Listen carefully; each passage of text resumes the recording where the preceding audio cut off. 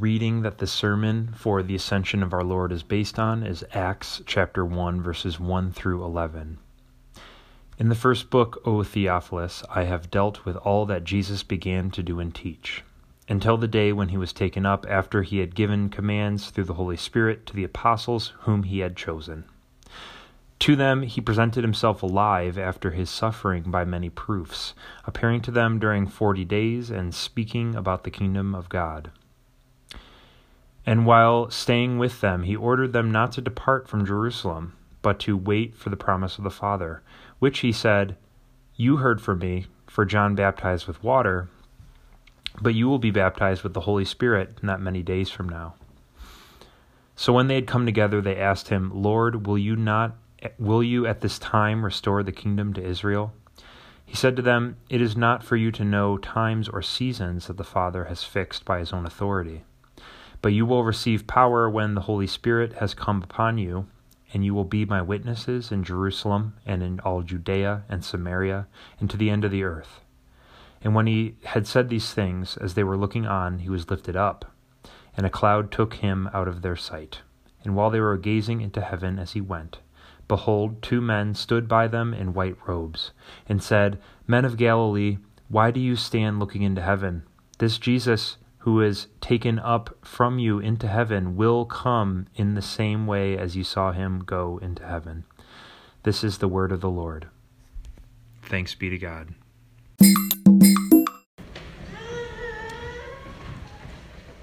Grace, mercy, and peace to you from God the Father and his Son, Jesus Christ. Amen. Well, congratulations. You all have made it. It's finally over, the quarantine that we've all waited through. We got what we wanted. We get to use our Groupons. Our car insurance premiums will go back up. Hooray, right? We have waited so long. In fact, almost all of the books that I wanted to read that were on my shelf and didn't read are almost done on my shelf. And all of the flour went really quick when my wife and I started to bake all of the baked goods out of Grandma's cookbook that she gave us for our wedding. We have waited so long, and I joke because I know we've been waiting for more than that. I do know that we have been waiting in a lot of fear. I know that we don't know what's going to happen next. And I know that we have been waiting on medical news, family news, and financial news and circumstance. And I know that the waiting isn't completely over either, because not everything's open and not everyone gets to go back to work. And who knows when social distancing will go away as we know it now. And as an extroverted person, it's very, very important that I get to go to concerts, I get to go to weddings and family parties, and that there are ice cream socials in parking lots at churches across America. We thought this was it. That the moment we've all been waiting for, but it turns out that it's actually just a first step. What we actually are waiting for is that day when disease is eradicated. We're waiting for when death loses its sting, and we are waiting for life, honestly, to be like it was before all this started to happen. Jesus' disciples also did a lot of waiting. First, alongside all of their brothers and sisters in the chosen people Israel, they waited for the Messiah, who was prophesied to come and save them from the power and control of the Romans. And of course, we all know that it wasn't fun being under Roman control. Any extra money that you earned was not able to be saved. It probably went to a higher tax. There was no public peaceful assembly to listen to your favorite preacher in the slums of Jerusalem that was also healing people and preaching forgiveness of sins and repentance. They had to wait and keep it a secret that this Jesus that they were following was the Messiah. And then they had to wait and keep it a secret that he wasn't just the Messiah, he was also the Christ for the Gentiles. And then they had to wait and tell everyone that he wasn't just the Messiah, he wasn't just the Christ for the Gentiles, he also is God, the God that created all things and that came back to redeem all things from sin. Then they had to wait for the appointed time for the Son of Man to be delivered into the hands of sinners and lawless men. And maybe one of the hardest parts, they had to wait as he died in agony on the cross for their sins and the sins of all people.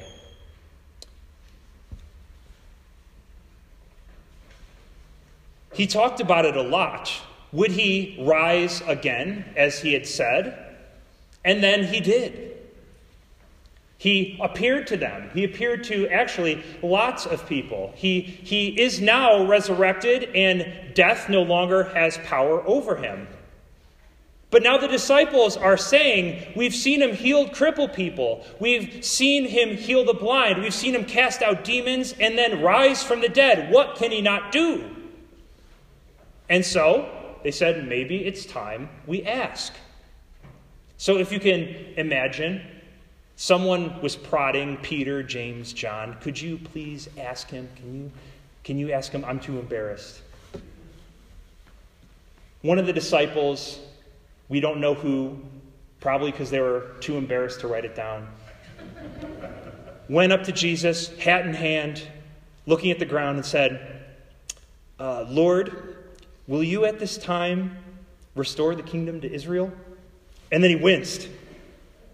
Because he's probably thinking, oh man, people are going to, someone in this group is going to write this down and they're going to be laughing about it 2,000 years from now. But there's a lot of armchair quarterbacking that can be done about this question. Because the disciples didn't have the bird's eye view of the gospel account that we have of Jesus before Pilate, when Jesus says, my kingdom is not of this world. Therefore, to the very end of Jesus' ministry, after he had risen from the dead, at least some of his disciples were still holding out that maybe this was the guy that was going to help them lead that armed revolt against the Romans. But Pastor and I's sermons in Advent and Lent have covered this a lot. Lots of people in Jesus' life and ministry, they turned away from Jesus because of things like, this is not my Messiah. This isn't who I was waiting for. He's not doing what I want. And that's why Jesus teaches that not everyone who says, Lord, Lord, will enter his kingdom that is not of this world. Only some who believe that he is God, died, rose again, what you all believe, teach, and confess. And so Jesus' disciples, the whole people of Israel, even some Gentiles at the time, they did lots and lots of waiting for Jesus to come into history and redeem it. But it seems like no matter what time, no matter how much waiting is done, it seems like it's never enough. A few Fridays ago, the Air Force announced that there would be this flyover of, I believe, B-2 spy bombers. If you're not familiar, it's the triangle black ones that probably sparked your imagination like it did mine. And they were going to do this for our morale. And so I had heard stories that they used to fly these over Cardinals games at Busch Stadium, and it would be super loud and low, and everything would rumble and rattle. And so I made sure I set my alarm 5:12 p.m. I would be out in that field on SEMS campus, and we would watch the B-2 bombers fly over. Wouldn't miss it. So we're standing out there, my wife and I, and a whole bunch of other people. Don't worry, we're socially distanced. And all of a sudden, the clock then strikes 5:13, and we're saying, well, where is the bomber? And all of a sudden, someone is like, I think it's there. And we look up, and it's about the size of a quarter going... Which... Good thing that it didn't make much noise because it's a spy bomber, but I didn't think about it that much. But where was my window rattling flyover? Where was my, chest rumbling? It wasn't what I wanted. In fact, I think a father, he looked over, he had his kid on his shoulders, and he said, that was lame. Where was what we were waiting for? Even there on that mountain, looking at the resurrected Lord, Messiah, Jesus Christ in the face, him looking back, this guy that had been following around for 3 years, it wasn't enough. No, they wanted another ruler, another king, another politician. They didn't want Jesus. But was Jesus furious with them? When he asked this question, did Jesus facepalm? No. In fact, he gives his final teaching right there on the mountain before he ascends, like a good rabbi, the good rabbi that he is. He says, the Father alone has the authority to set those dates and times. They're not for you to know. And what's cool about this is Jesus doesn't deny that someday he will be the king that leads an army to battle on behalf of all of his people, but that is to come on the last day. Instead, he simply says it's up to the Father to determine when that'll happen. Because you see, God isn't limited to occupying only a place like heaven or earth. Instead, he occupies all of time because he created time, and he chooses when to enter it. Might that be walking in the garden? Might that be being in a burning bush, or redeeming all things in his life, death, and resurrection? Or returning on a white horse to defeat evil forever? But time is hard for people like you or I. And Jesus is telling his disciples here something essentially that people despise: to wait. But waiting isn't terrible. In fact, I'm going to tell you it's holy. I mean, what else had his disciples been doing this whole time? They were patiently waiting for Jesus with his authority to announce when his plan would unfold some more. What did Noah do with his family on the ark for 40 days and 40 nights? Presumably, he waited for God to mercifully spare him and his family. And what did the Israelites do for 40 years in the desert? They waited for God's life-saving instructions. And so what did we do when our governor and our 2 mayors declared quarantine? We waited for our divinely ordained leaders to ease that burden. And here we are. God acts in history, even today, to redeem and set back into place justice for his people, if they would just wait. Jesus continues right before he ascends. He says, yes, it was written long ago that the Messiah would suffer and die, and then rise again on the 3rd day. But it was also written that his message would be proclaimed in the authority of his name to all the nations. You will receive power when the Holy Spirit comes upon you in Jerusalem.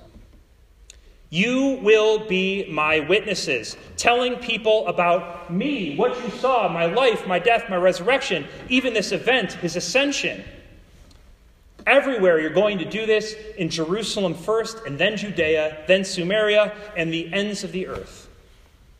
That's his final charge for his followers, that they're to go wait for the Holy Spirit in Jerusalem before preaching repentance and forgiveness of sins to everyone that they meet.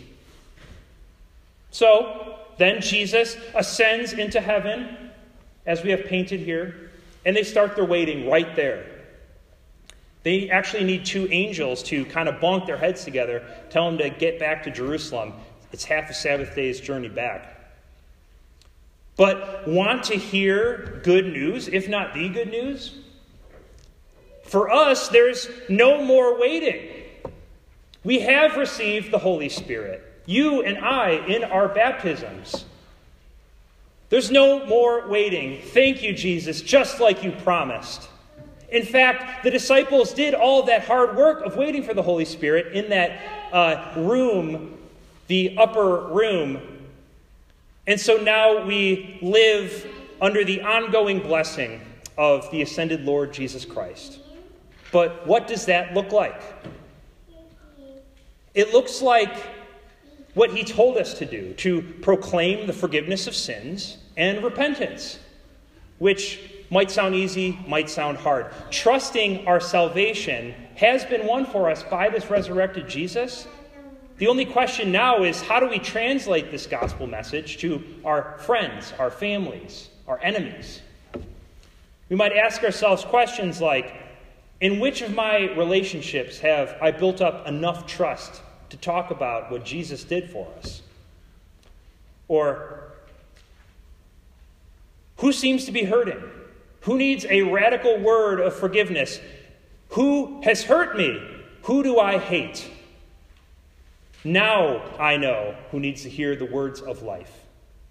The words that brought dead sons and daughters back, that made some bread many, that cast out demons in the name of Jesus.